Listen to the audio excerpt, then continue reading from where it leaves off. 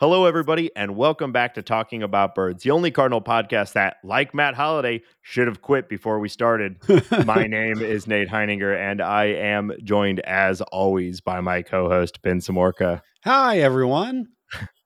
There's the energy. And This week, also, we are joined by returning guest, friend of the show. You may know him as C70 or the host of Meet Me at Mutual or one of his many other podcasts.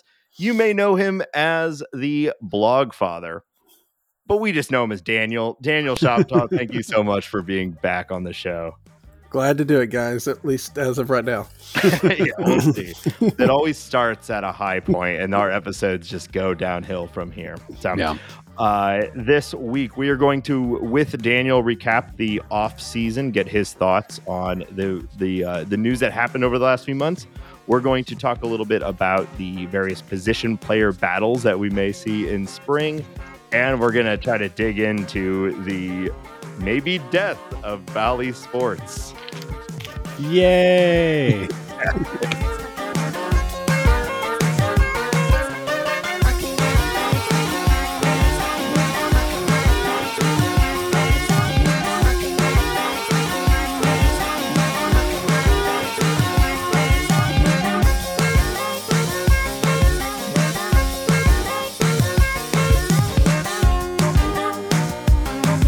If you have an idea for the opening bit, tweet us at Talk About Birds.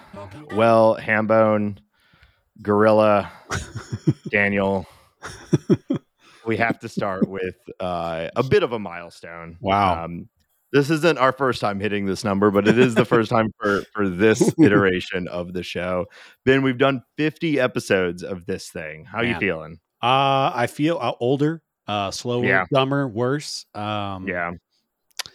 Roughly 50 weeks older. Yeah, almost exactly. Almost 50 exactly. weeks older. Which is not quite a year. No. So, we still have 2 weeks to turn this ship around, which I don't think is going to happen. But no, I think I feel, other than all those other things that are going wrong and I'm falling apart and my life is falling apart and my health, I'm feeling good. Yeah, I think we really peaked last episode where you were barely able to talk. So, hey, you said my mouth loosened up as the show went on. Yeah, I kind of regretted saying that too. It was one of the weirder things that I've ever. It was. That ibuprofen just took like 45 minutes to kick in, but hey, we were doing all right. Yeah, I really don't want to talk about your mouth loosening. Oh my God. I was in pain. You're like a podcast through surgery. You unhinged your jaw and absorbed some full run of podcasts. But yeah, no, I'm I don't know. I started talking before I knew where the joke was going.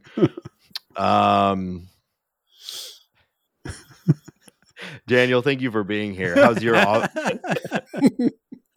your off season been? It's been a little while since we've had you. It's been fine. It hasn't been as productive as y'all, so I have not done a show every week. So I got to say that's pretty impressive, especially in the winter, to be able to do that. So kudos to y'all for that. But everything's been good. And here we are, a week and a half basically until games, just about a week till people start showing up and we get all these pictures of guys running around doing jumping jacks on our Twitter feed.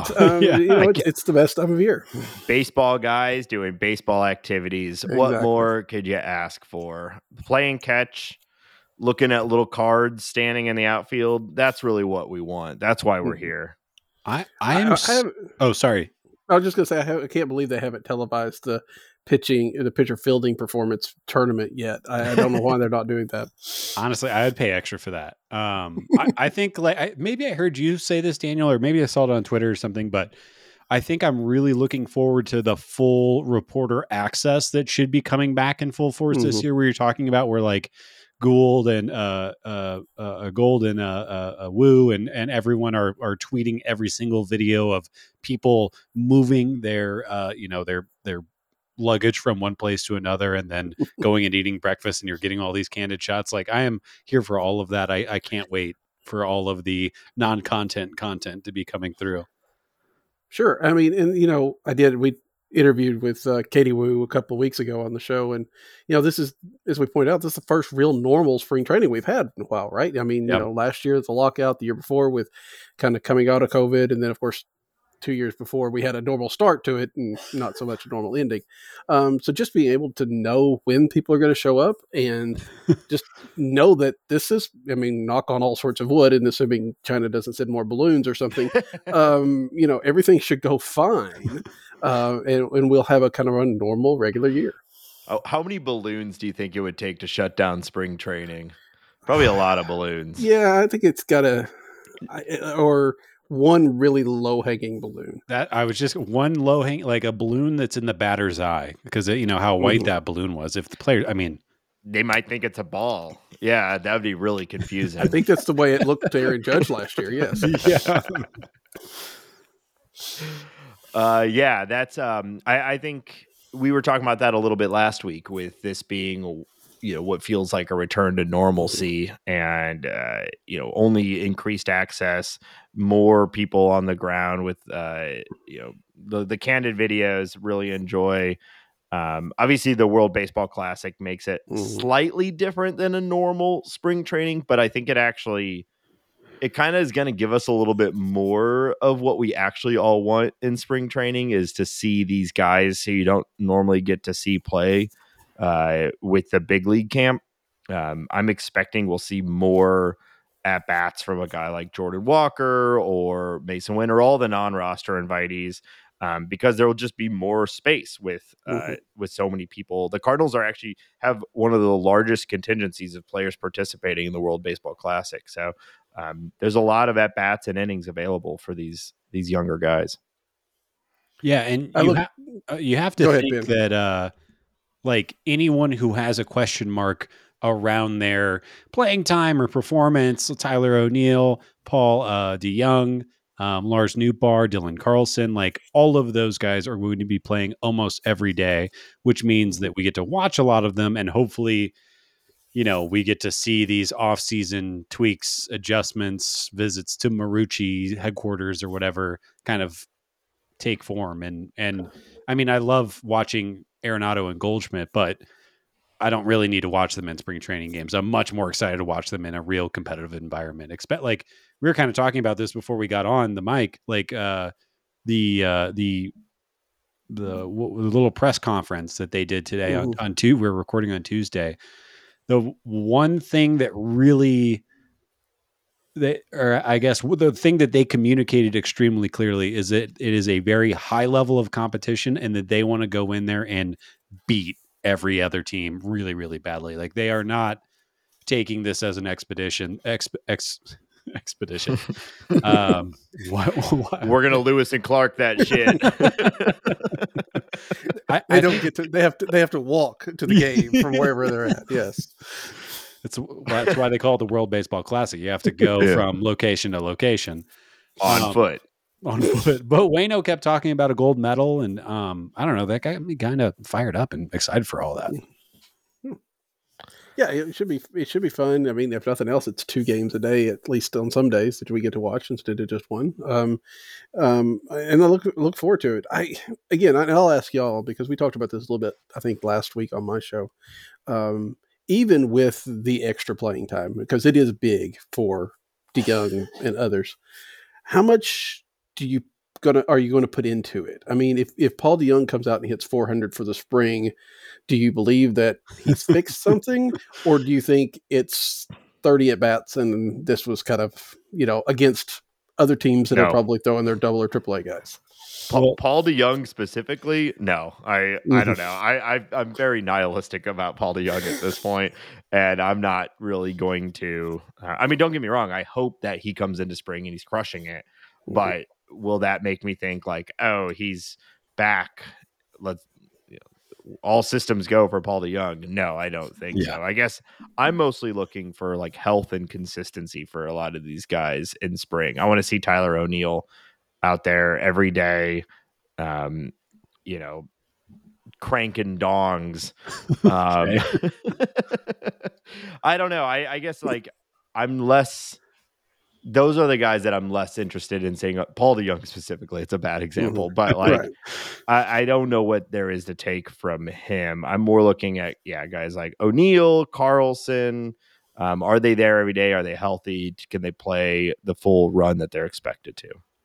Yeah, and I think like it's two different sides of the coin. Like, how am I going to feel about it, and how is John Mozeliak and Mike Gersh going to feel about it? I think those are probably two very different things. But I think that if Paul DeJong comes in and has 30 or 40 at bats and the exit velocity is looking good, I think that's going to be very, very good for Paul or for DeJong's future with Cardinals. Well, this year with the Cardinals, the future only goes so far.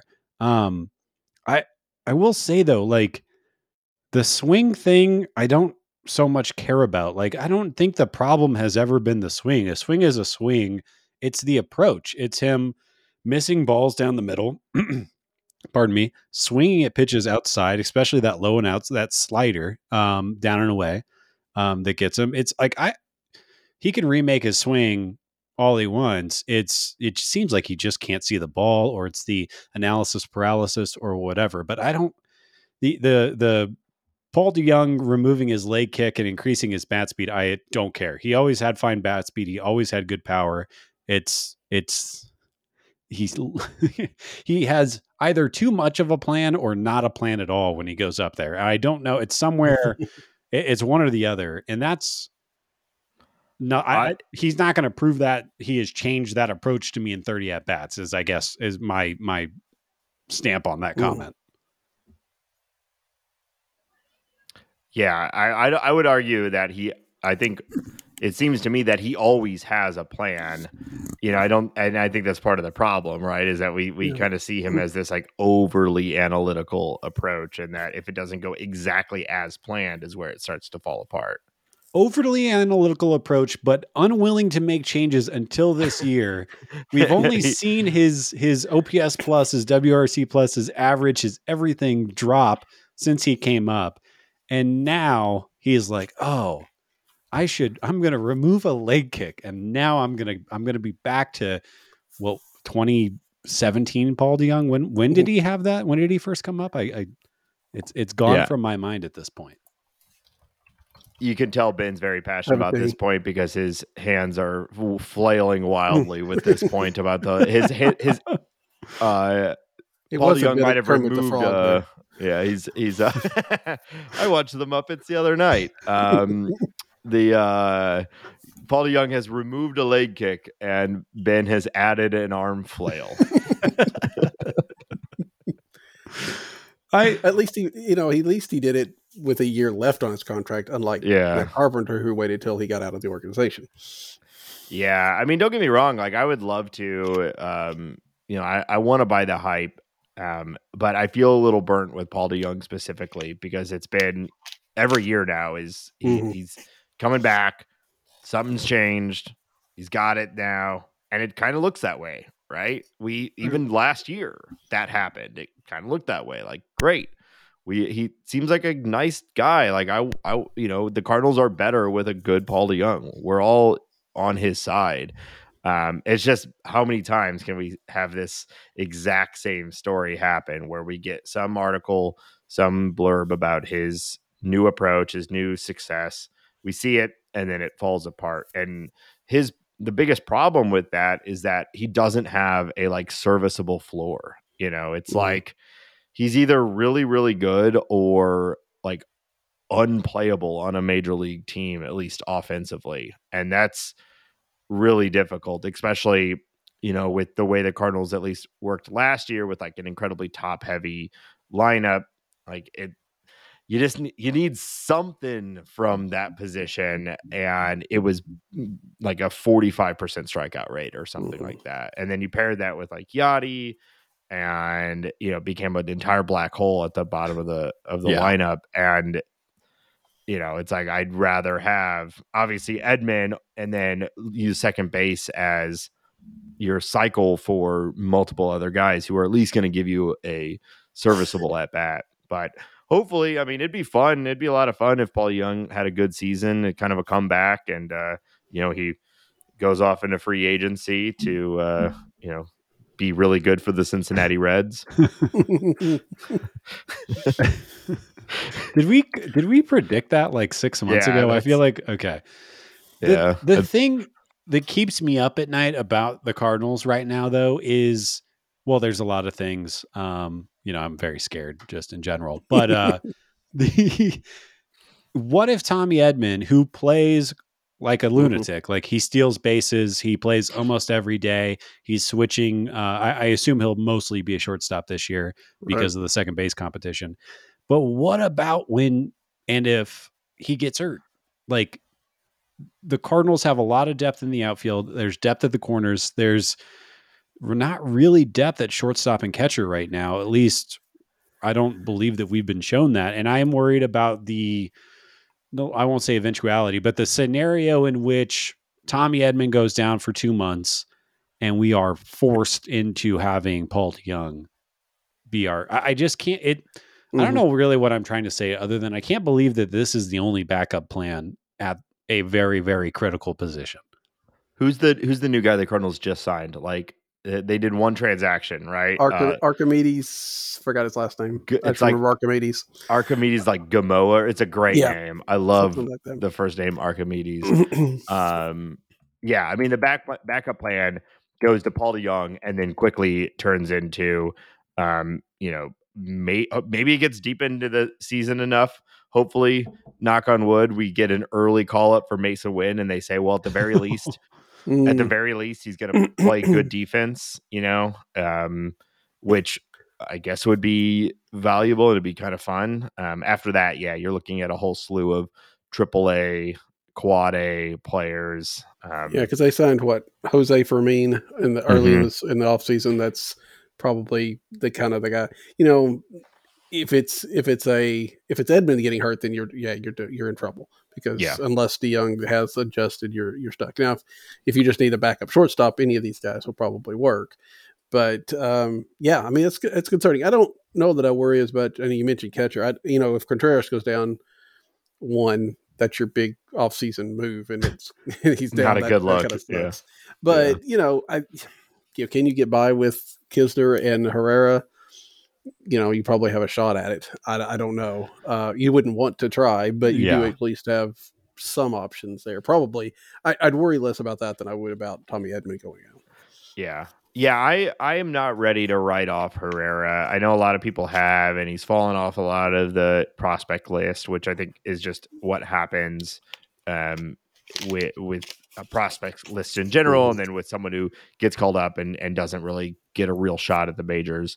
It's inevitable that they fall off a prospect list. So I agree, like, catcher is a concern if Contreras gets hurt or is otherwise ineffective. But I'm less worried about that. I agree with Ben. It is a little frightening. It is like the one place, well, really, including catcher, like the two places that you have the least amount of depth are the two of the most important defensive positions. But I think it would be a rotating cast of like all these random dudes that were signed over the last the off season. But there's like a month of Paul DeJong at bats before those guys come up because that's just the way it go. Not to mention he has a salary that is not, insignificant. So, well, I mean, ultimately that's why he's still here, right? Like, I mean, like if he was a league minimum or even at a more like, reasonable salary, he's probably gone at this point. But maybe, except that the only reason I would say not, and I agree, the salary is a big thing, but one, the Cardinals don't like to get rid of stuff unless they have to. They have, but they do like to hang on to things even maybe be longer than they need to. And two, just like I said, the depth that they have. If they had anybody, if Mason Wynn had played at AAA last year, right, then I would say, league minimum, he's gone. But now all these factors in there, and you really can't let Paul DeJong go. That's kind of weird. Yeah, I mean, at the very least, he's still, at least he seems to be still competent defensively. So I guess you think like, well, worst case scenario, we have a big league shortstop defensively, and maybe every once in a while, if he's like truly collapsed, like he does, you say, well, maybe he'll hit a bomb every once in a while, but at least we have someone who can play the position at a major league level competently. And you just hope that, the rest of the team is clicking enough that it just gets buried. But I don't know. We'll see. I guess that'll be a part of the spring. Yeah. See how these guys do. If there's anybody at shortstop that sort of steps up. And that's what I'm talking. It's like Tommy's in the WBC. Like, let's go Team Korea. So we are going to see what that depth looks like and how it performs in a very short sample size, almost immediately. So here we are. Another thing we're going to start to see with the start of spring is the new Cardinals broadcaster. So, Daniel, we were interested to get your take on Chip Caray and what your sort of expectations for this are.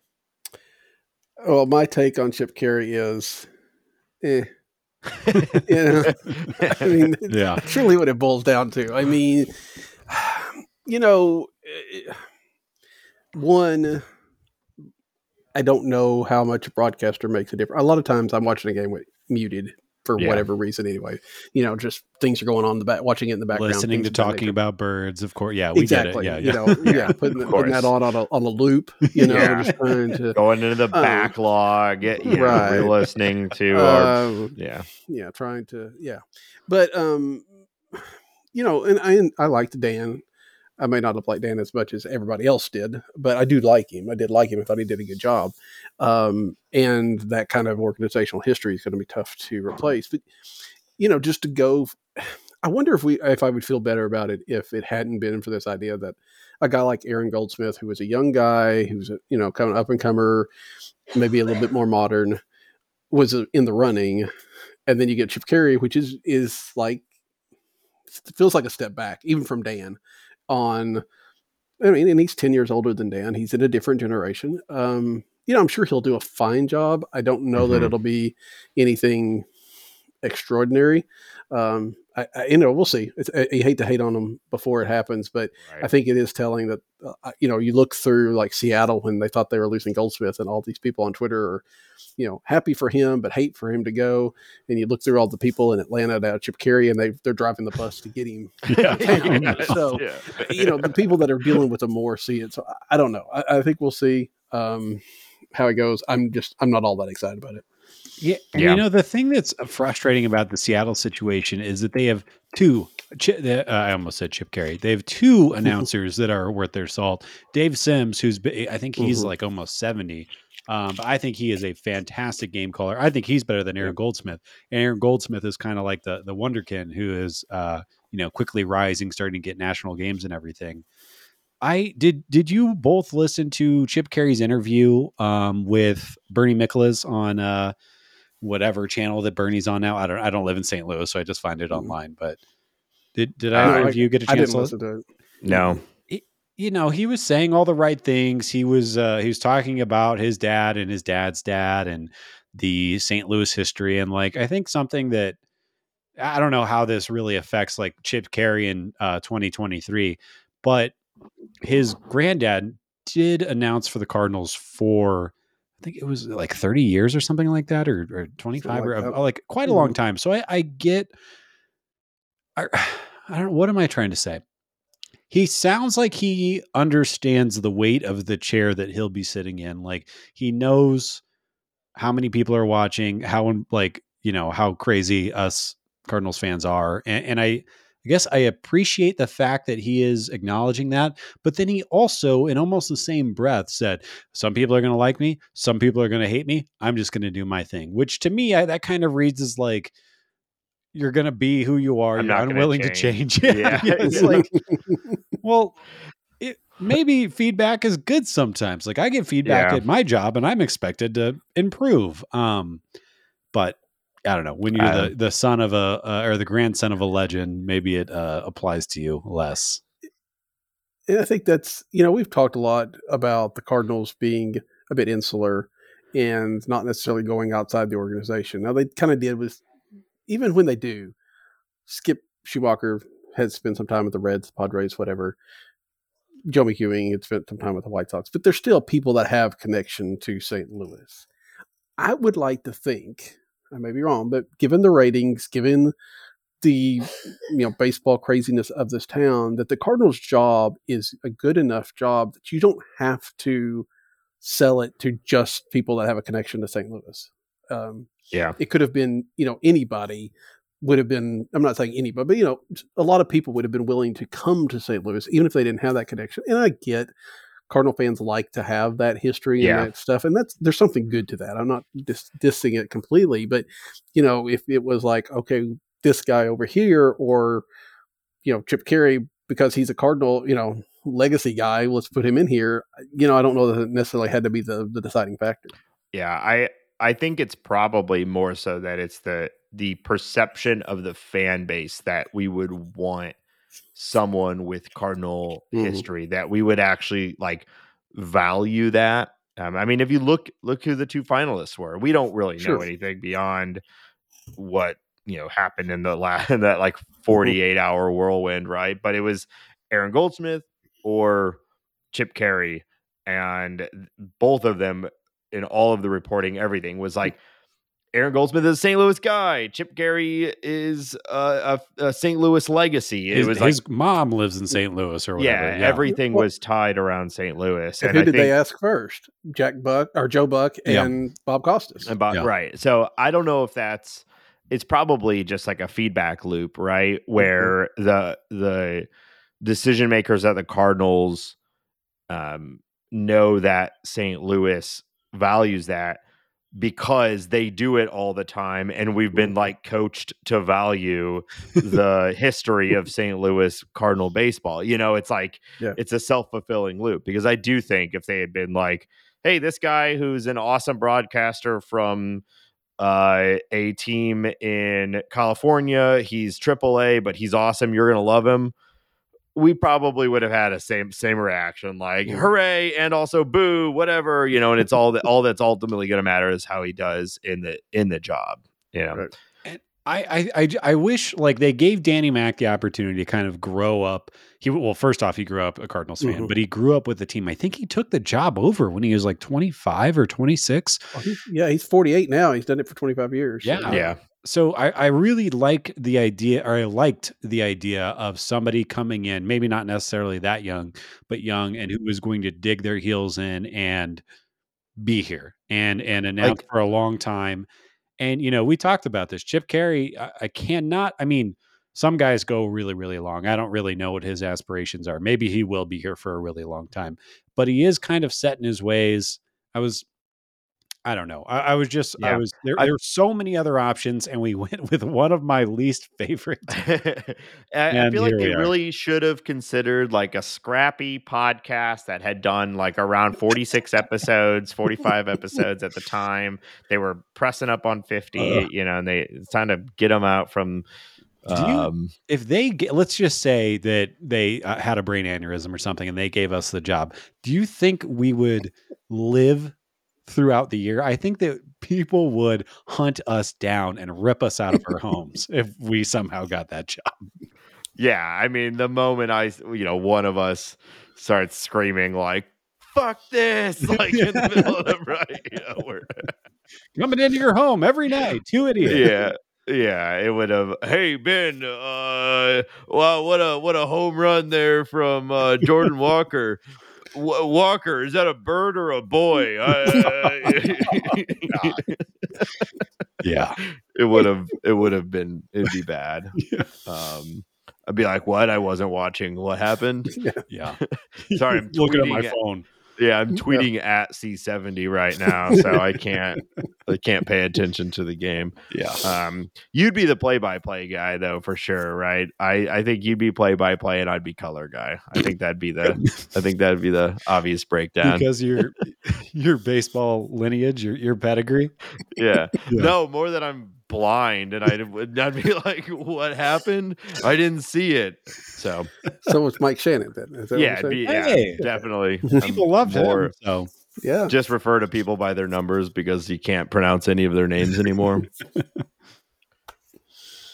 I will say I don't know if you saw Aaron Goldsmith's, like, he did an interview a little while after, and unfortunately made me like him even more. He said that the job would have given him more fame and more money, but if his kids ever asked, Dad, why did we have to move in the middle of my school years from Seattle to St. Louis, I'd have to look at my kids and say, because your dad wanted more money and to be more famous, and that didn't sit right with me, and so I turned down the job. And I'm like, ugh, yeah, that's great, Aaron. I mean, yeah. But then the kid's like, we could have had more money. What? Yeah, you could have been more famous and we could have had more money. That sounds great. Yeah.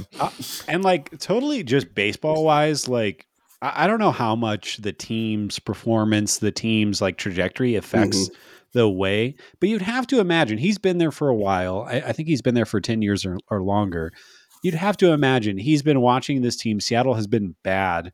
Like they dipped for a while, then they signed Cano. They got a little bit better, dipped again, and now they finally have J-Rod. They have a upward trajectory. They're making the playoffs. I wonder if that plays into it at all, if he wants to see it through. But of all the times to quit the Mariners, now is like the worst time. They're one of the buzziest teams, and they've got like, this should be a really good year for the Mariners. Yeah. So it would. And if you're already successful, you're already locked in. Like, I totally get it. I respect the decision. And who knows if he would have been good. He's obviously well liked. We heard a counter opinion written to us from a listener of this show. Like, there's an opinion on either side for everything. Sure. So we've talked probably enough about Chip Caray at this point. I think games are going to start, and we'll know. Wait, but you got more to say. I wanted to add on to this and try to transition to another topic that you were talking about earlier anyway. And that is, Aaron Goldsmith was working for Root Sports, right? Which is a fairly stable job. Well, then you've got Bally Sports here, which may or may not be. And you wonder, and we've talked about this on our show too. You wonder how much that played a role as well. I mean, again, I think the role, the stuff that he's put out where, I've kind of made Seattle my home and you don't want to move for the kids and stuff like that. I think that's most of it, but there's got to be that little bit in your back of the head. It's like, I don't know where this thing is going to be even next year. So let's just stay where I know what's going on. Yeah. And I mean, I wouldn't blame him for that at all. If I started a new company and, their financials come out or they have an earnings report and it's like, hey guys, I think the company is about to dissolve because we just basically everything that we have done is, or we've just spent a whole bunch of money that we don't have. And by a whole bunch of money, I mean like $9 billion. I think I would probably start, re-updating my resume and start reapplying. So I don't blame him for that at all. There's no way that was a non-factor. I think there's some, that had to be some part of it. Also, like I think I've talked about this. Like if you watch a Seattle broadcast, they do a great job. They are always in the dugout. They have great color commentators. Their sideline reporter is great. The Australian guy whose name isn't coming to mind right now is great. Like they do a great job. They seem like they're having fun. And they have that great third baseline camera that the Cardinals finally stole in the last year. That does those those great pans. I'm flailing my arms around again, but it's a good look. So I don't know. I get it. But I don't know. We'll see how Chip goes. Yeah. And he's not on social media, so we can't bully him out of the position like we Cardinals fans normally do. Nailed Jeff Albert. God, get him out of here. Yeah. We're gonna dig in a little bit more on the Bally Sports stuff a little bit later. But Daniel, how do you feel? So between Wilson Contreras and everything else that happened in the offseason, if you had to letter grade or grade in whatever scale you'd like to use. How do you feel about the Cardinal offseason overall? I like how you said Wilson Contreras and other things. Like there were other, Wilking, and a bunch of guys we couldn't even remember their name like 10 minutes ago. That's right. Again, if you look at it as what did the Cardinals have to do? They had to get a catcher. They had to improve the catcher spot. They did that, and they did that in a very quality way. They didn't go out and get, a third the third or fourth best option on the market, which is kind of what we would have probably expected for the Cardinals to do a lot of times, The right? Chip Caray of catchers. Right. I mean, there was a lot of talk about Christian Vasquez, who, fine catcher, but, would that have made as much of a improvement? Probably not. So getting Contreras, even though he was a Cub, he said all the right things when he came in. So yeah, we'll forgive him for all that. His past you can't life. pick what team you start with. Exactly. And so I think that they did that. So that part, if you go by need, they'd get an A. But if you go by, really improving the team, it's hard to say that was a real successful offseason. It was enough to you're not going to start sinking or anything like that, but it's not enough that you don't have to worry about the Brewers. You don't have to. I don't think the Cubs have improved enough that they're going to pay, but you have to keep an eye on the Cubs. You are one injury, the wrong injury away from having problems. Yeah. And then you could have gone out and gotten like I said, Rondon or somebody like that to, shore up the front of that pitching staff. I think there are things they could have done. I think there are things that maybe they wanted to do. You all talked about it where John Mozeliak came out and said, we thought we would spend some more money and it just didn't happen. I think there were some things that maybe the market got away from, maybe, I don't know, who knows why. But the fact is they're a good team. They're still probably not, even though Zips really likes them, I don't think they're the, top 3 team in the whole league. And that means they're going to be playing if they make the playoffs, they're playing that first round again. And we saw how that goes. Yeah. Yeah. I was looking back at, it was like MLB.com's preseason prediction run for 2022. And they had like 10 or 12 analysts all make their predictions. And if you looked at the predictions for the NL Central going into 2022, I think it was like 9 or 10 people had predicted the Brewers and the Cardinals, maybe 2 or 3. And we all know how that season ended. And I feel like it's going into 2023, it is flipped with about the same odds on, only now the Cardinals are like obvious favorites. I think the Brewers were the obvious favorites going into 2022, but it only took a couple injuries for the Brewers and some ineffectiveness from a couple players, and they were out of it by September, and obviously it took the Cardinals having 2 of the 3 MVPs, or 2 of the 3 in the top 3 MVP, you know what I'm trying to say. And then also the most insane Albert Pujols resurgence that no one saw. Like, we had a lot of things break really well for the Cardinals, but it wasn't like all of those breaks for the Cardinals were all still also within realms of possibility that people expected, other than the Pujols thing. But like, Goldie MVP caliber, Arenado MVP caliber, we all saw that as a possibility going into the season. So I say all that to say, like, Cardinals obvious favorites, but it's not going to take much for them to not be the favorites anymore. And I think we all know that starts at the rotation, but as we discussed earlier in the episode, like, we're also a middle infield injury away from a couple problems starting to compound as well. It is. I've been sitting here trying to like think of how to phrase how I'm feeling right now, and I'm gonna take a whack at it. You guys can tell me how stupid I am, but the Cardinals production, or where it's coming from and how it's coming in 2023, to me is this amorphous blob that I can't really grab my fingers on, because there's no way you can reasonably expect the production from Arenado and Goldschmidt, and obviously Pujols, because he no longer exists. He's been erased, and he's actually now happily married to like the princess of the Dominican Republic or something. His Fangraphs page isn't updating, so I'm pretty sure he's gone. He's just wiped off the face of the earth. I don't know, but like, DH is such a big question mark. Second base, I think, is a question mark. Like, I think people feel really confident about Brendan Donovan coming out of nowhere and putting up a ton of WAR and walking all the time. Like, to me, that does not feel guaranteed. The outfield performance does not feel guaranteed. There's a lot of reasons to expect good things out of the team, but it's like real, like to put any money on it or to really believe it is really hard for me, especially with the wiggliness of the starting rotation. Being well, it's what happens. Yeah, It's what happens when you have a team full of projected around 2 to 3 WAR at every position.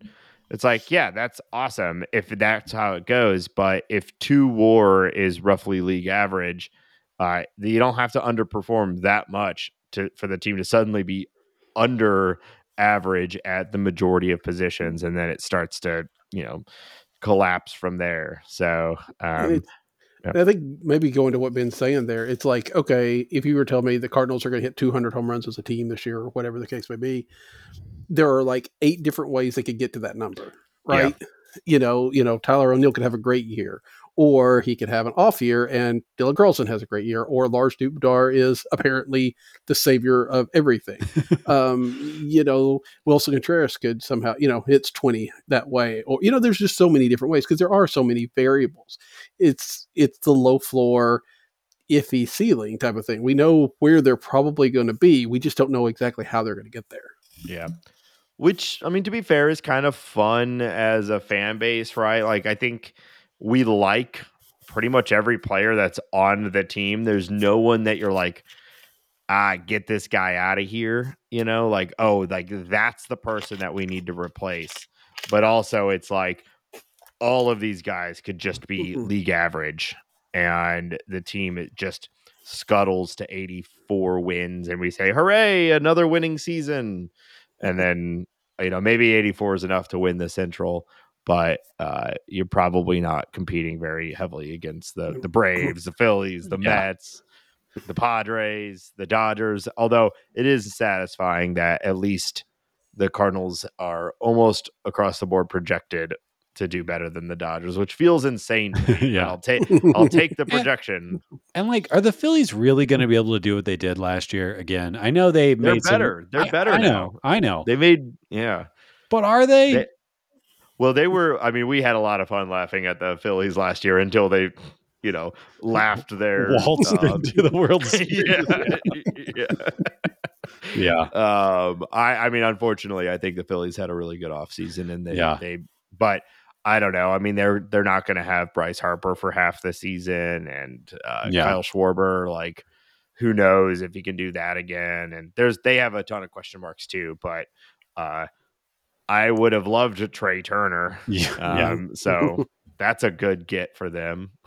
I was thinking about this while I was, just twiddling my thumbs and skipping through the lawn the other day. I'm comping in my brain. No. We can't just walk right past that. What did you just say? Nothing. I'm comping in my brain. I had this click in, and I'm curious to hear what your all thoughts are on this, that Kyle Schwarber and Nolan Gorman are on the same trajectory. I think Gorman, I don't know exactly where I saw Gorman projecting or where he was kind of what player he was going to be taking after. And then I had this click in. I don't know what the hell I'm trying to say. that Gorman is going to be Schwarber. What say you, I guess? What a setup. I'm losing it. The other day, as I was rowboating down a canal, I was thinking about this too. Yeah. And it's an interesting comp. I mean, I think we'd be pretty happy with that outcome, right? Overall, if we could get Schwarber on the team. I don't know. I guess I need to think about that more. But if you're saying Gorman will have a 40+ home run season, I'll definitely take that. I guess the like super biased, all our prospects turn out elite side of me is like, oh, come on, he can have a better batting average than that. I don't think so. He could be a better defensive player than that. I don't think so. I think we'd be pretty happy if he's Kyle Schwarber. Yeah. Well, as I go rolling down my hill thinking about this, yeah, I mean, that's not. I mean, I pull up Schwarber from Baseball Reference here, and he's, for Baseball Reference War, he was at 2.2, which, of course, right, what we're talking about, everybody's at the 2 range, so he wasn't, even with 40 something home runs, maybe not as valuable, but I can see that. I mean, I think that's fair, and you're right. It's like Kyle's poll this week. I'm sure y'all saw that about Jordan Walker, right? It's the expectation that you have. If you have a guy that can play for, well, I mean, Schwarber's been in the league since 2015. Yeah. So, right now that in itself is a successful major leaguer. So if Gorman can play for 7 or 8 seasons, and put up 2 or 3 WAR each year, that's pretty incredible as well. So, I think you take that if you can, and I think it's reasonable to think that he could do that. Yeah. People's expectations for these kids are just unbelievable. I think I saw one, this might've been from Kyle too, saying if Jordan Walker becomes JD Martinez, would you be, JD Drew, would you be disappointed? It's like, he was one of the best hitters for a very long time. He was not a Hall of Fame play. Like, if your expectations for Jordan Walker is that he is going to the Hall of Fame, you need to calm down. Like that. I think the poll framed it as like, would you be disappointed if he was, if he matched, if he had a career similar to JD Drew, right? And there was a lot of response of random people on Twitter, which is really the most valuable polling audience that there is. People saying that they would be disappointed that it does not match the hype.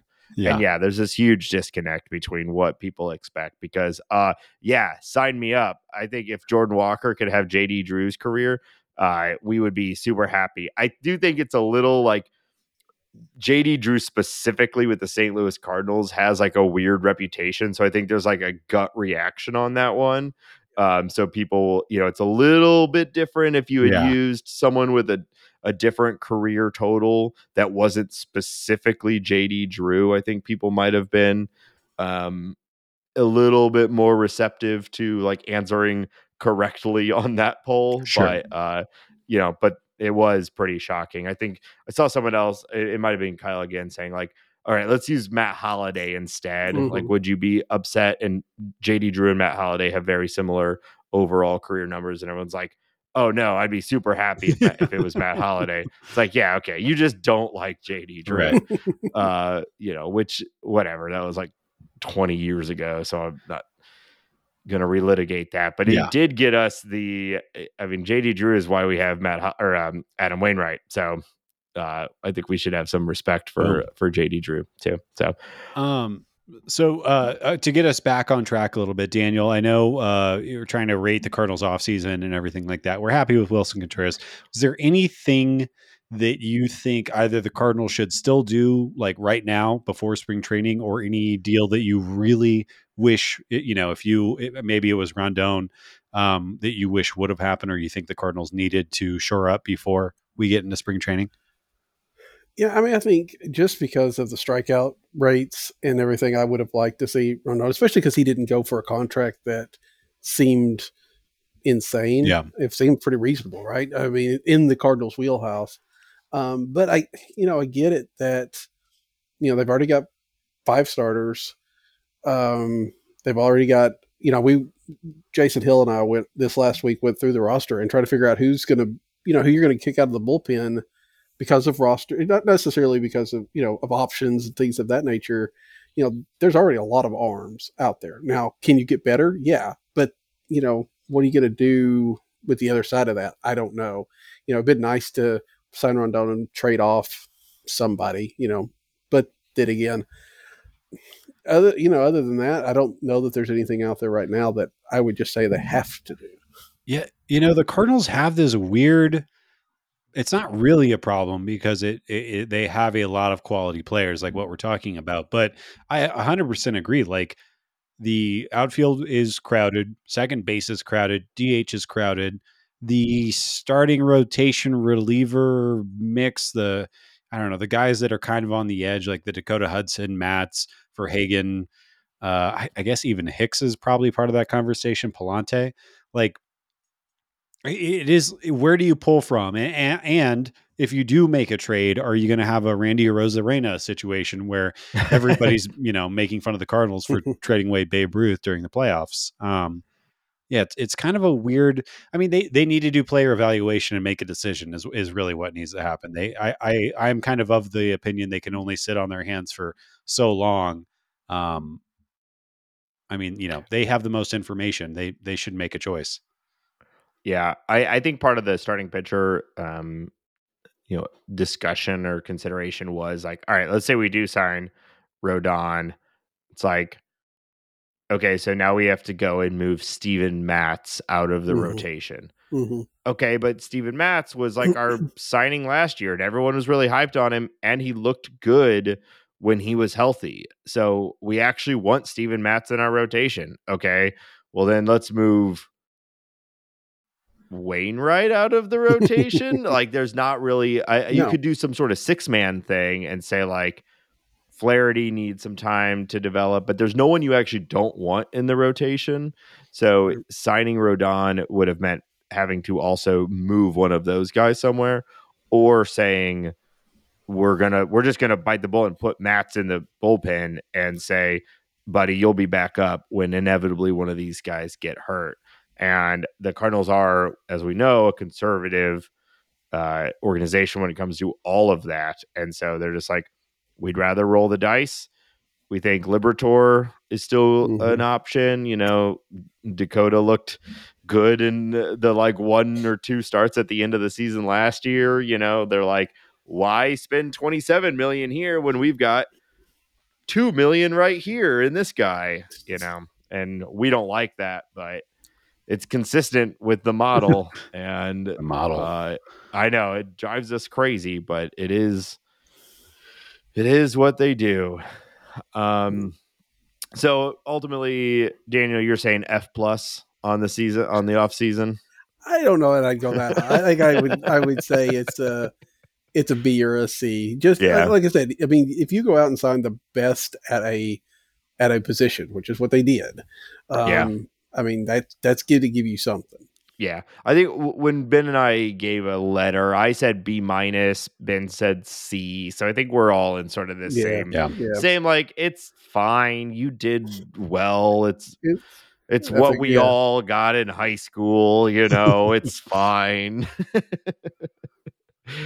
So I feel like we could just do this for like 4 more hours, but we do need to move on. We want to talk a little bit more about Bally Sports and some things that have happened around the league. But before we do that, I'm going to give Daniel a chance to tell us a little bit about his shows and where anyone who might be listening to this, might be able to kick us off their subscription list and subscribe to his podcast instead. Daniel, why don't you tell us a little bit about your shows? I mean, there's no limit to the number of podcasts you can listen to. Now you can move mine above theirs. That's there fine. you go. But, no need to kick them up.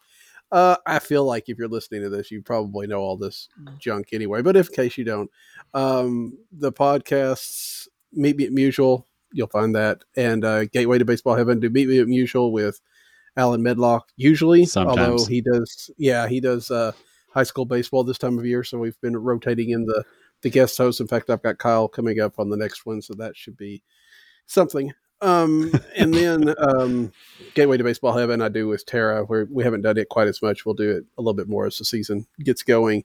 Both those you can find anywhere you're listening to this. You can find those there as well, most likely. You can find me on Twitter at C70, which is at the links. You can find the blog, which I haven't actually written this year, at cardsconclave.com. And I think that's everything it should be. I mean, I got a Substack, but I don't use it as much either. So, there you go. Is that enough? Yeah. Is that enough? Yeah. No, just plug a few more things, would you please? Surely there's something else you could plug. Check out Daniel's stuff. It's all fantastic. So, and we've had Tara on the show, and she was great. Tara's awesome. Yeah. We've had Kyle on the show, which Very different energy, those two. Yeah. Very, very different. Well, if you are enjoying the show and you're preparing for the upcoming season, consider joining our Patreon. Support the show. We're now at 50 episodes. We've been doing this every week for almost a full year. We'll see if we make it 2 more weeks to complete the year.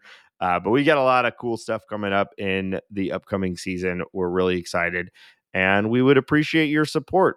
You can find it at patreon.com/talkingaboutbirds.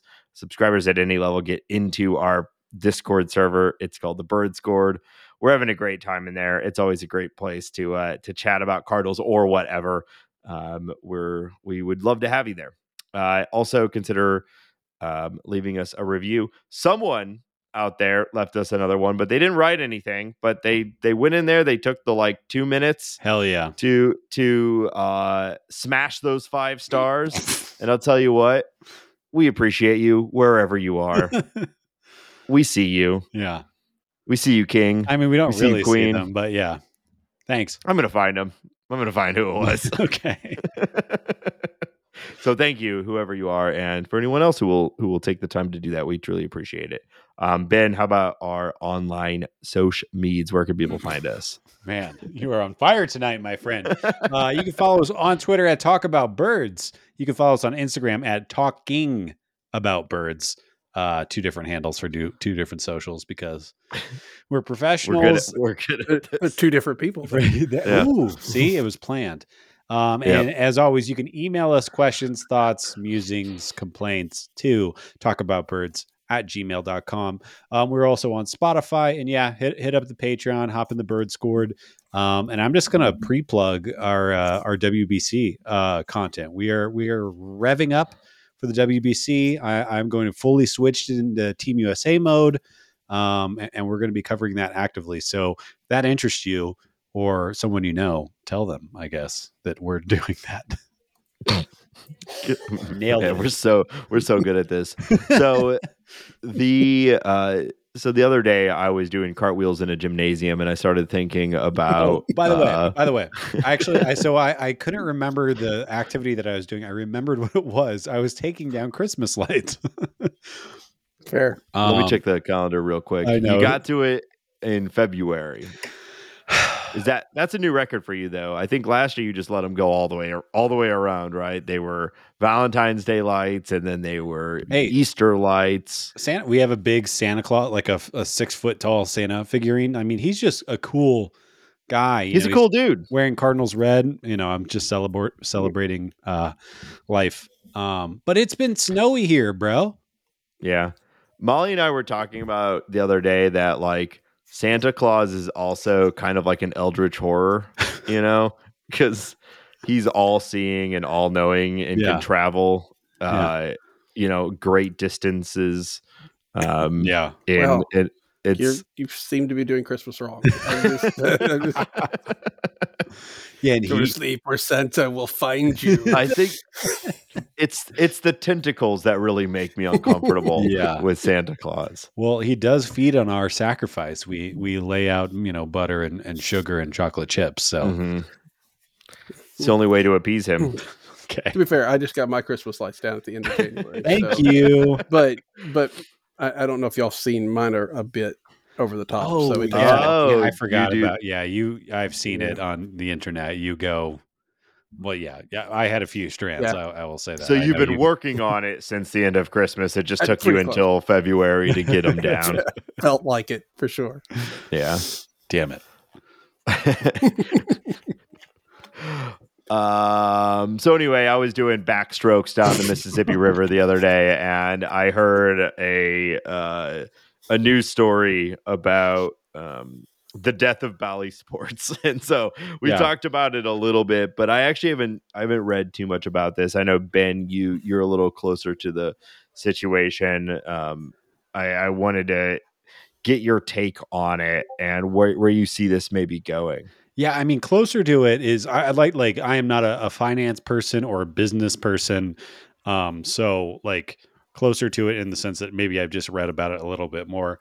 and trying to wrap my mind around it, because like we talk, it's kind of like the Chip Caray conversation. It's like, these are the kinds of things that affects people like us, like fans, like super, super directly.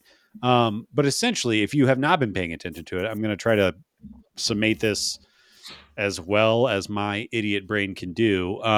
Essentially, what happened was that a large sale of the regional sports networks happened. That was before the pandemic. It was billions and billions of dollars. Sinclair spent, it was $9.6 billion to Disney.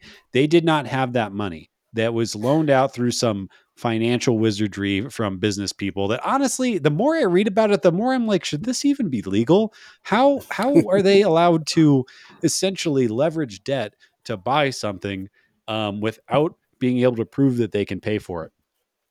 So anyways, they did that. They bought this. The pandemic happened. That kind of screwed everyone over. There was obviously fewer games, so there was less revenue.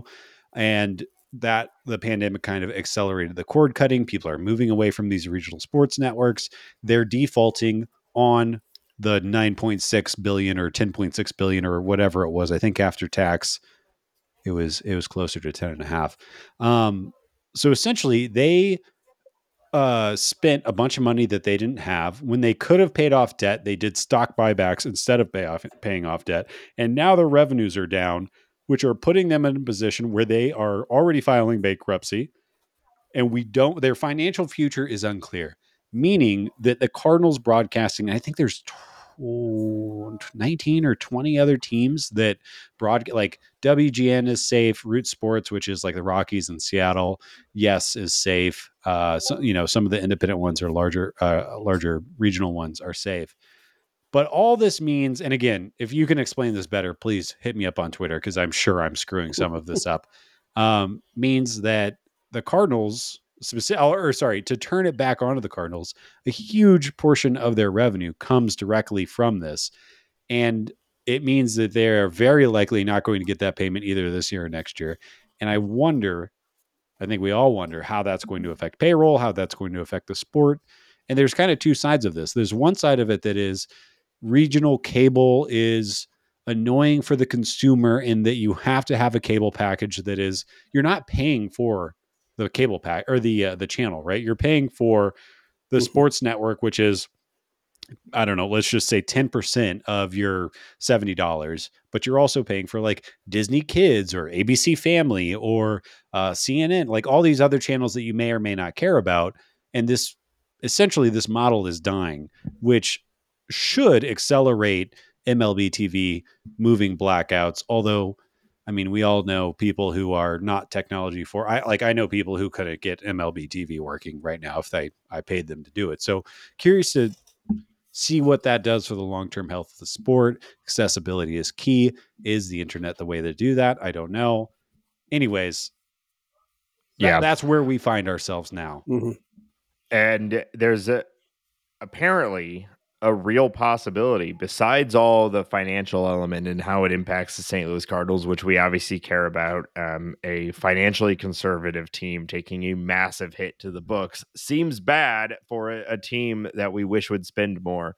But also, from my understanding, there's a legit, though low, there's a legit possibility that the Cardinals TV could not, like the Cardinals games could not be broadcast on TV this year. And that seems insane. That seems like a knockout punch to a sport that is perceives itself to be struggling. We've talked a lot about like the rule changes and all that stuff to make the sport faster and whatever and compete with the national with like football and whatnot. And we've been saying for a while, like, I don't think that's the biggest problem that the sport faces. The biggest problem that the sport faces is accessibility. And this is not going to help that, although it may be a rocky road towards a bigger picture solve, which is the hopefully MLB being able to drop the blackout restrictions and just say, hey, just pay whatever, $250, like they can increase the price, whatever, to our subscription service. And there you go. You get everything you want. But seems like it's probably not the path to that solution that anybody was hoping for. And also, sidebar, stock buybacks are bullshit. And if there's any like legislation that needs to come from all of this, it's like that sort of stuff. But I don't want to get too much on my high horse here. Daniel, what are you thinking? Well, I don't know. I hadn't necessarily heard anything about them not showing games this year. Excuse me. But I think the biggest thing is I don't see this changing anything for this season, mainly because Bally Sports has all the infrastructure, right? I mean, the Cardinals, even if they could take the rights back, which still seems to be kind of a possibility at some point in time, but even if they could, they don't have the way to get the games out there. So I think everybody kind of plays nice for a while and this year.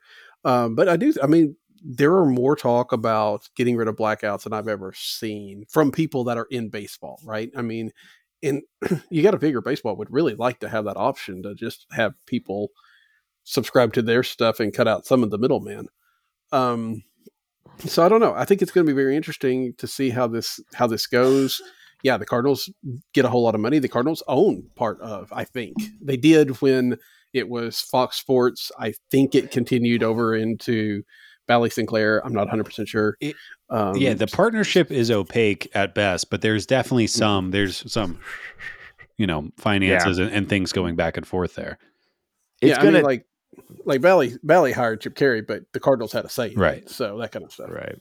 It's going to take something like this though for that Band-Aid to be ripped off though, because it's really hard for any individual team to be the one who makes the choice to turn down literally billions of dollars from the cable networks in order to prioritize something that's more accessible. Because it's those contracts with the cable networks that result in MLB TV's blackout rules. Right.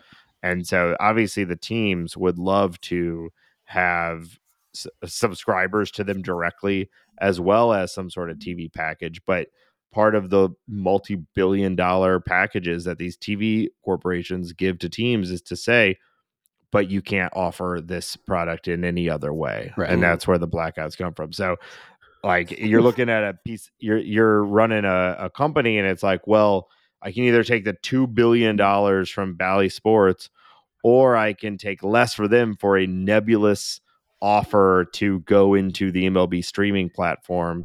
You can understand why they would prefer to just take the fat lump sum from a cable network, especially because that's how it's always been done, not recognizing that, like, yes, that is taking short-term gain for long-term cost, because people like myself, I haven't paid for cable TV in over a decade, and I have been very happily paying for a DNS routing system that allows me to pay MLB TV and get the Cardinal games and basically pirating. And I will happily do that. But also, I will happily pay whatever MLB TV, like whatever the upcharge is, once they just get rid of blackouts. I don't like paying for, this subsystem that allows me to get around their rules. But I'm not going to pay for a cable package. So there's dozens of us, Ben. There's dozens of us that would be willing to pay for this. I think so. And I think like what you're talking, like Sinclair made this purchase pre-pandemic in a different world where it seemed to be going towards, okay, everybody's streaming everything, Netflix, or just doing it on demand or whatever. The only thing that people are still watching TV for is for live sports, which is why those were negotiated so high. And I think the Cardinals deal was somewhere around the $20 billion over 20-year range or something like that. Pandemic happens. The whole thing gets turned on its head. The economy is in the place that it's at. And we find ourselves where we find ourselves. I think the Cardinals are uniquely positioned to pull a Yes Network, WGN type deal with the size of their viewing audience. And I think the DeWitt's sizable holdings, like the DeWitts aren't the most wealthy owners in baseball, but they are savvy. They're always looking to expand their portfolio.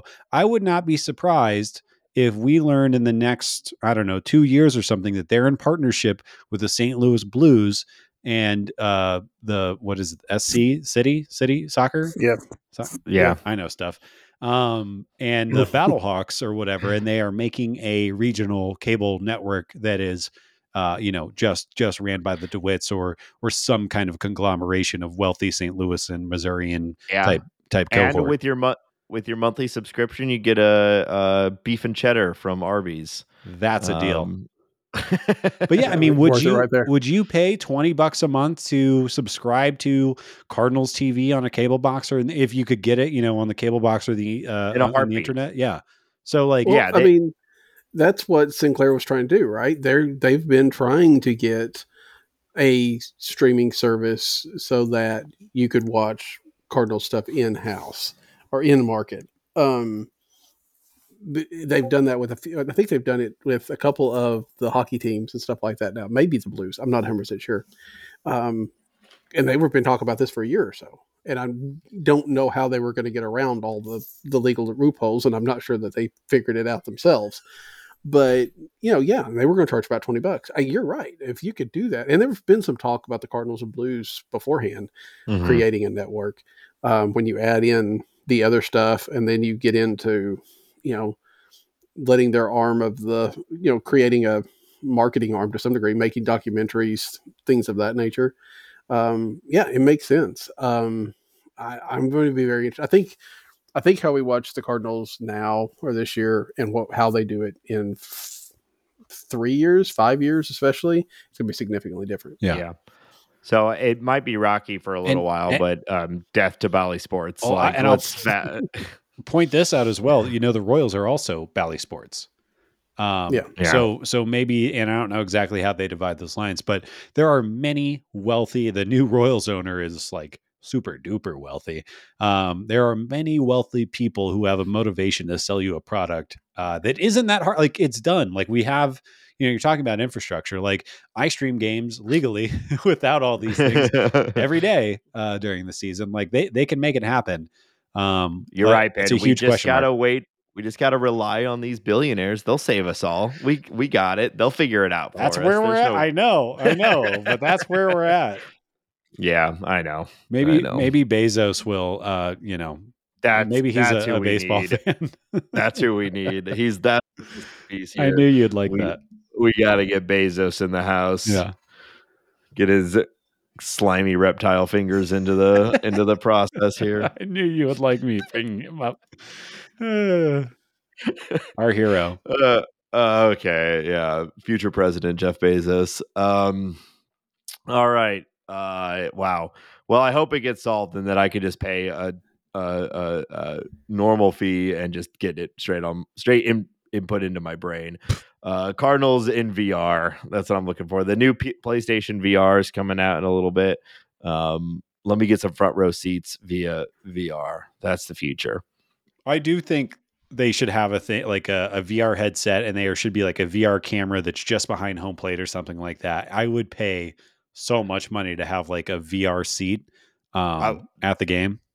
I kind of was saying it jokingly, but I actually do believe that there will be that will be a reality in the future. Not anything around like next couple years, but I do think that virtual attendance to live sports is going to be a thing. Be so cool.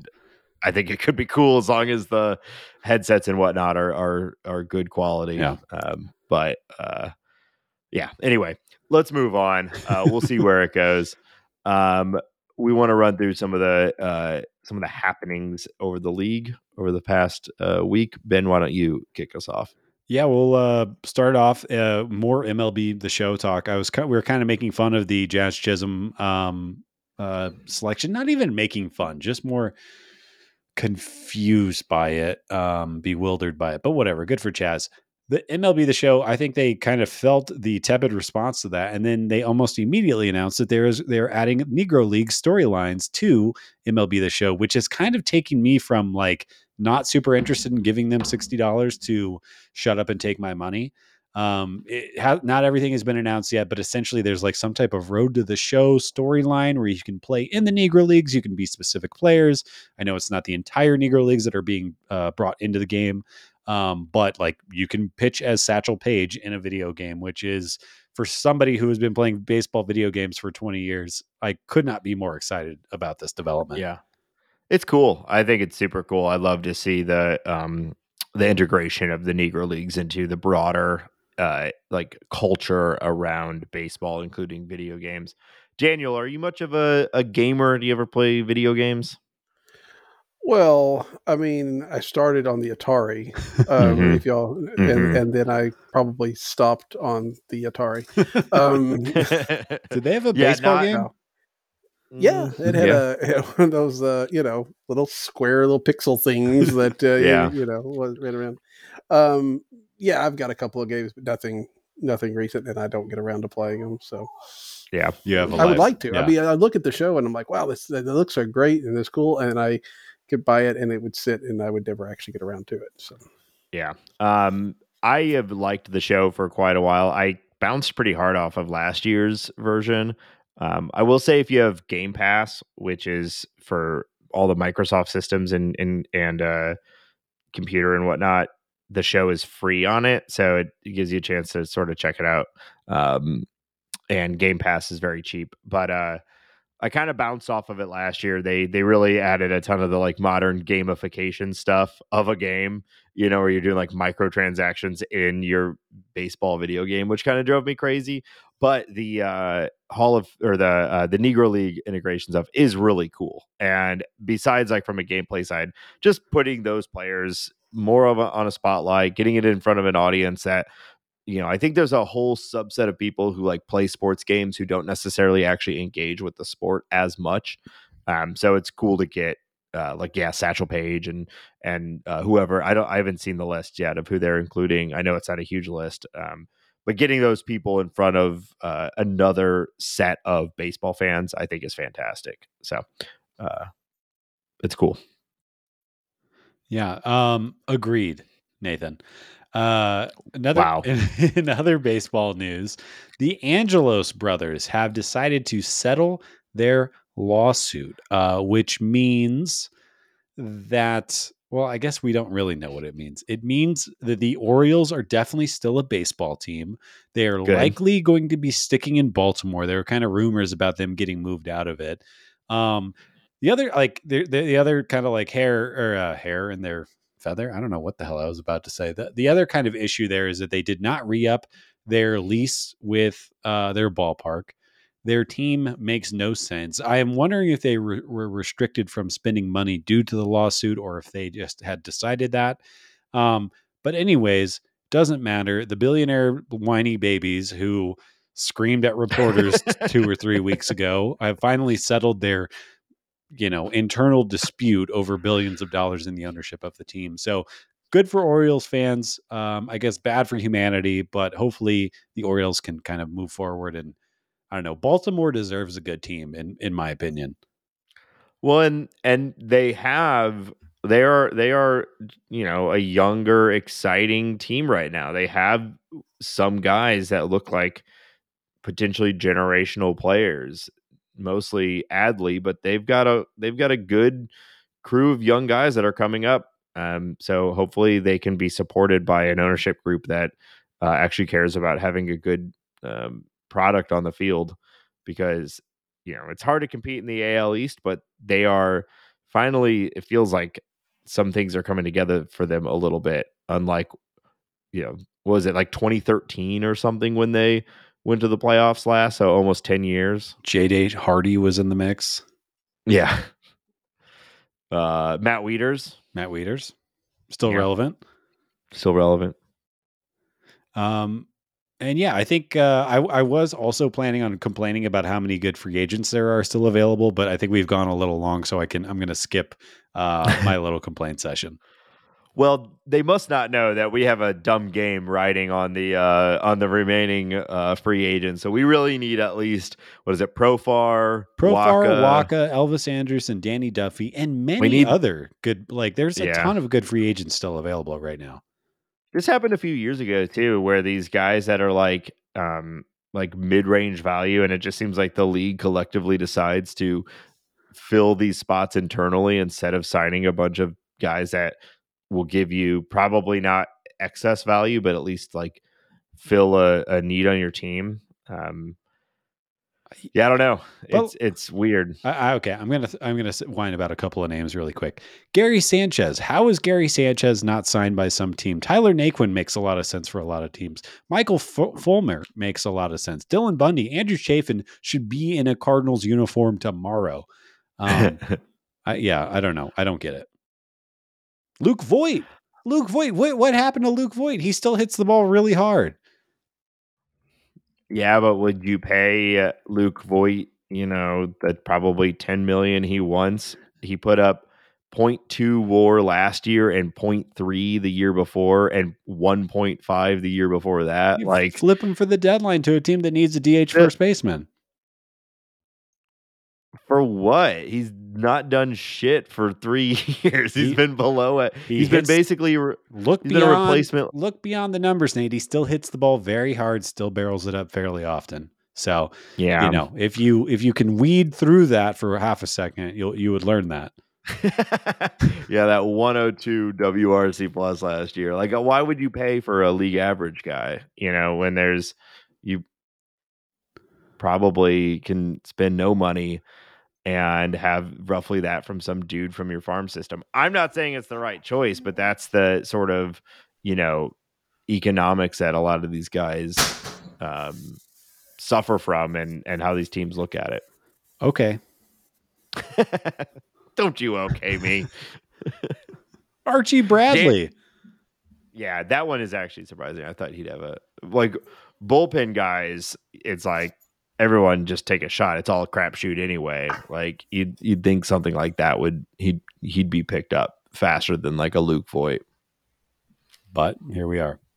Daniel's like, stop yelling. It's getting late. I just want to go to bed. I want to play my Atari baseball game. Got to play Pong against myself. One controller in the left hand, one controller in the right hand. Not that coordinated. All right, I'm done with league news.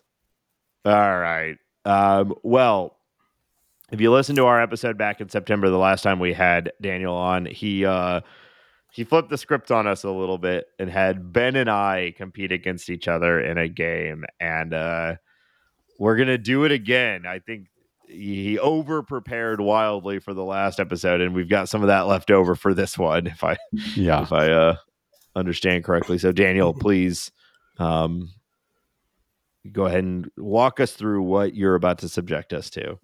All right. The game is Somehow I Manage. And last time we did 6 questions. They're all about the Cardinals managing history. We did 6 questions.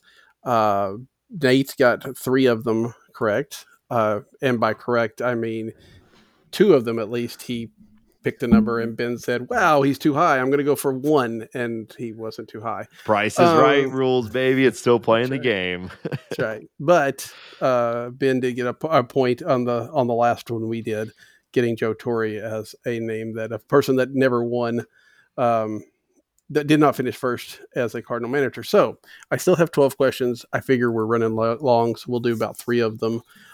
Ben, since you were 1 soundly beaten and 2 got the last one right, put it on the board. We'll let you go first. You have number anywhere between 1 and 12. That's how many questions I have left. So pick a number and we'll go from there. Okay. Let's do number 10. Number 10. All right. Everyone knows that Branch Rickey was, as the architect of the minor leagues, the man instrumental to bringing Jackie Robinson to the majors, etc. All these accolades are from his GM days, but he also managed the Cardinals. How many games did he win as a manager? Oh my God. Did you know there's a statue of Branch Rickey in front of Coors Field? I did not. I did not know that. It's just like in honor of his contribution to baseball in general. Wow. It's kind of funny. Yeah.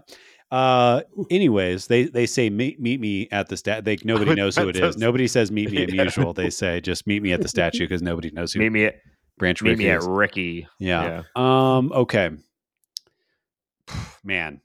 Good question. Not even I can't even like. I don't know. You said win, right? How many did he win? Yeah. How many did he win? I know he was managing for quite a while. I just don't know how long. Okay. I'm just going to say 2,200 games. He won 2,200 games. Won 2,200 games. All Damn right. it, you're Nate? laughing. I think you're way high, Ben. I thought he well, I won't say anything. We'll see what happens. Yeah. I thought I he think you're managed way forever. No, I don't think he managed forever. It was like, I want to say it was like 7 or 8 years that he was the Cardinal manager. Oh wait, Because he did a lot of different things. I'm now realizing what 2,200 wins that puts him in. Like, yeah. That's well, anyways, all right. I'm shock of all shocks. I'm still bad at this game. I think you're very high. Yeah. So I could do $1, Bob, but I'm going to try to make I think I'm going to try to make a legit guess here. Or at least I'm still probably I'm going to aim low. I'm going to say 500 wins. You should have done $1. 458. Oh my God, I was so close. Over 7 years. You were correct. 7 years. I had so much of that accurate, and I'm still wrong. Yeah. Yeah. And 2,200 to be like 800 more than La Russa had in his time in St. Louis. Yeah. For some reason, I had it in my head that he managed like 25 years. But yeah, I mean, you never know with that from that time period. You know, like it feels like all those guys, like every number is inflated from that time period. You know, it's like, oh yeah, 40 complete games and 2,000 wins. Yeah. Oh, anyways. He also did not win. You also might have to remember they were not good when he was there. He won at a 400. Let's see, his winning percentage was 486. So he was not a 500 manager. I can't believe it was 42 wins off. I like how deep that question was too, because I thought it was like, all right, Branch Rickey, Cardinal manager. All right, he might ask like how many years he was a manager or what years was he manager, and then you're like, no, how many wins? Yeah, like such a specific, good question. All right, Ben. Since held serve, which one do you want next? God, give me one. All right, please. Yeah, I think somebody's gonna get this one. Okay. Out of the top 10 managers in Cardinal history by win total, how many are in the Baseball Hall of Fame? Okay. Is it me first? Okay. So I don't know this to be true, but Branch Rickey has to be in the Hall of Fame. Tony La Russa's in the Hall of Fame. Joe Torre's in the Hall of Fame. Mike Matheny's not in the Hall of Fame. Mike Schilt should be. No. All right. I'm trying to think. I think famous Padres bench coach. Another Mike name Schilt. that I don't want to say out loud to give Nate any hints. I believe. I really think he did, but now I'm. Okay. I'm going to say 4. Final answer. Okay. Nate? Although anyways, yeah. $1, Dan. You're saying 1. Well, Ben gets it because there's 8 of the top 10. Whoa. 8? Tony La Russa. Yes. Red Schoendienst. Oh, God. Yeah. Whitey Herzog, Billy Southworth, Charles Comiskey, Frankie Frisch, Branch Rickey, and Joe Torre. In fact, the only 2 that aren't are Mike Matheny and Eddie Dyer. I somehow completely forgot about Whitey Herzog while I was thinking of that, and then I didn't know some of those other people. I guess I had 4 in my head, and for some reason went with $1. Well, now I fucked up like you did on the last one. I couldn't remember if Schoendienst was in the, in the actual Hall of Fame. Yep. Dummy. All right. I forget about Kaminsky and Frisch and all those guys too. I'm like, yeah, of course. You know, I don't know. I don't even think. There's a lot of names you can't think about. All right, Ben. Last one. Yeah. We'll get to stick with you since you. Okay. So 1 was good for me. Let's go with 2. All right. Was it good for you though? I mean, I won. Shut up. What or the fewest wins of any Cardinal manager that's officially recorded on Baseball Reference? Are you looking for the win total? Yeah. Oof. The number of wins for the fewest wins. Oh man. I mean, I have to imagine that old Gussie Busch fired somebody like right at the end of the season or something like that. But also, like, Cardinals are pretty stalwart. I don't know. I'm sure this is something from a very, like, 50 years from before I was born. Okay. I'm going to say 7 wins. Final answer. I love it. 7 wins. All right. I'm definitely not going 1. You've given me a wide open door here, I think, for an easy win, because it's got like, what do you mean 7 wins? There's no one's ever a full season. What? I didn't say it. You dumbass. Listen to the question. Yeah. Okay. See what I have to work with, Daniel? This is ridiculous. Yeah. It's the fewest wins for a manager in a single season. Okay. I was just hearing it. Did you not? In his career. Jeez. Yeah. I heard it as, okay, I get it. All right. 8 wins, Daniel. If you had said 1, I would have gotten it.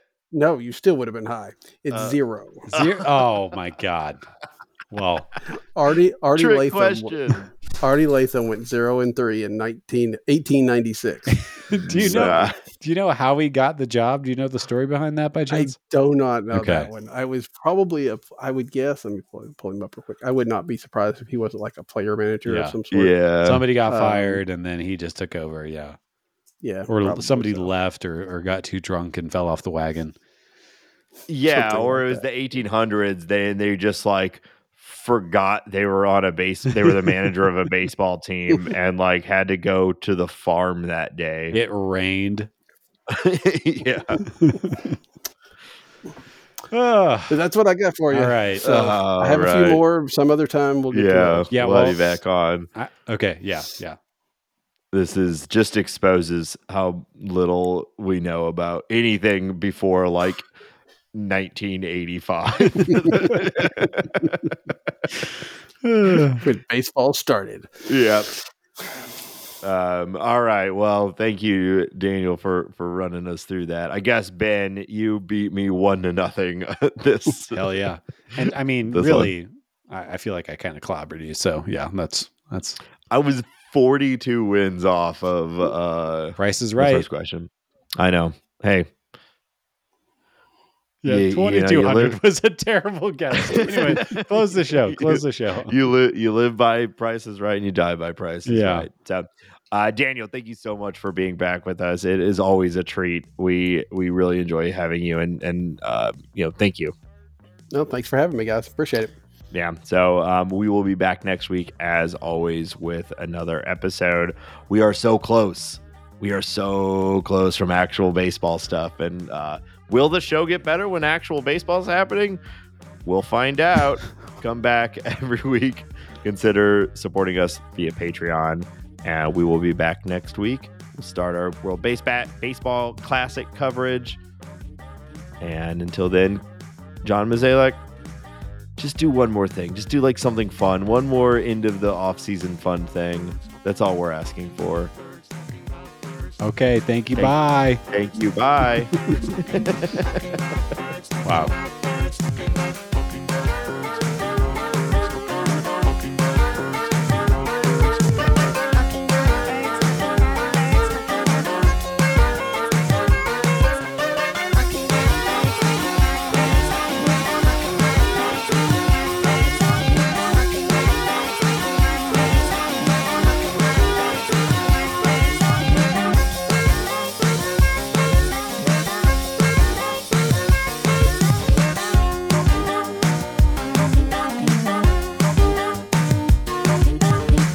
Talking about